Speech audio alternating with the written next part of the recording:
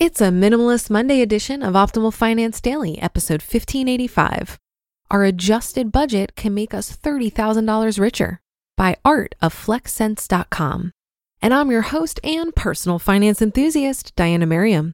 This is a show where I narrate posts from thought leaders in personal finance every single day of the year in 10 minutes or less. If you're someone who wants to keep good personal finance practices top of mind, but you don't have the time to read all the various blogs out there, then this show is for you. For now, let's get right to today's post as we optimize your life.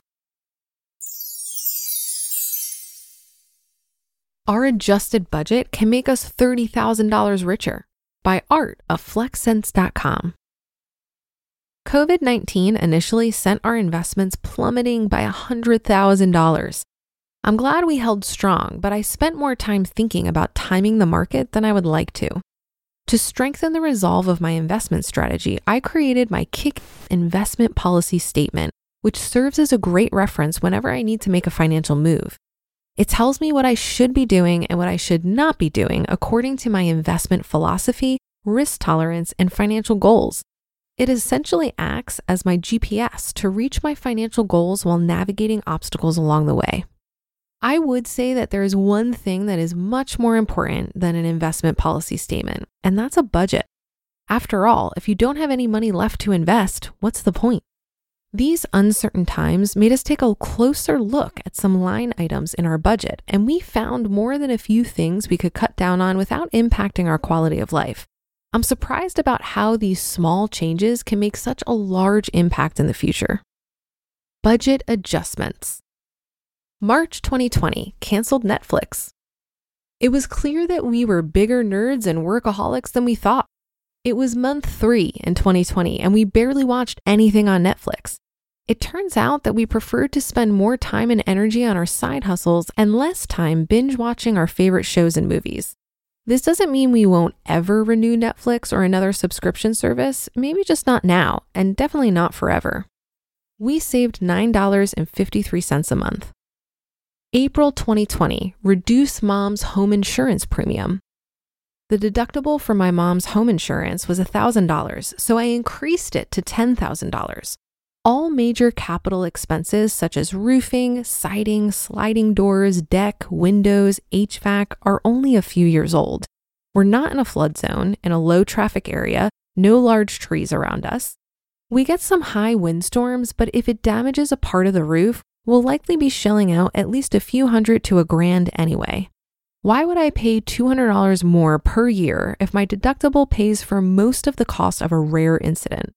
My purpose for home insurance is to protect against the black swans that will bankrupt us.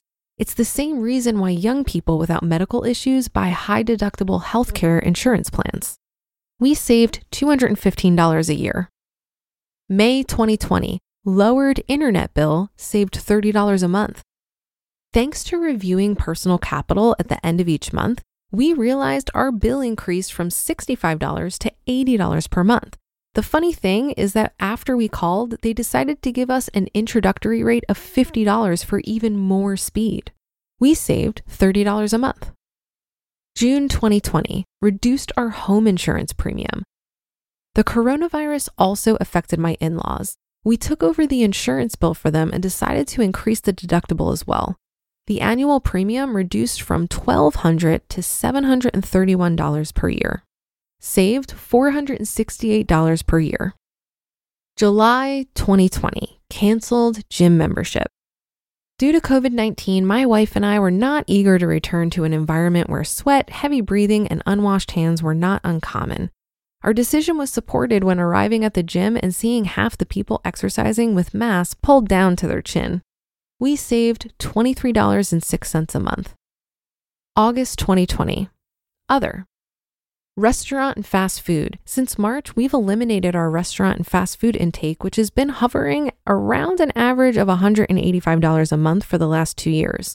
Our plan was to reduce our consumption from 1 to 2 times a week to 1 to 2 times a month, which should be under $50. This comes out to saving us at least $135 a month. Pending full transition away from professional home security monitoring to self-monitoring, which should save $50 a month. Professional monitoring has been more cumbersome as the alarm system frequently gets triggered randomly and malfunctioned, last time sounding for 10 minutes before we could get the provider on the other line to walk us through how to reset the system. With currently available technology nowadays, it makes more sense for self-monitoring. Estimated savings, $185 a month. Total savings and lifelong gains from adjusted budget. Everything totals up to a monthly savings of $304.52, or $3,654.24 per year. We are investing that money we saved and plan to not touch it for 30 years. Assuming a 7% annualized return, we project it will grow to approximately $29,659. If we continue investing at least $3,600 extra per year for the next 30 years, we will have grown our portfolio by approximately $397,785. The benefits of cutting costs don't stop here. If you've been following our story, you know that we are very conservative in estimating what we need for retirement, possibly too conservative, as we plan on a 3% safe withdrawal rate, meaning we plan to save 33 times our annual expenses to have enough. Since we've reduced our annual expenses by $3,600, this comes down to needing $118,800 less for retirement. In summary, the lower your monthly expenses, the more money you have to dig yourself out of debt, spend on the things that matter, and invest the rest. The lower your expenses, the less you'll need in retirement. This is why I dislike retirement calculators that solely base what you need on a percentage of your income. What you need during retirement is not based on what you earn during your working years, but what your life actually costs.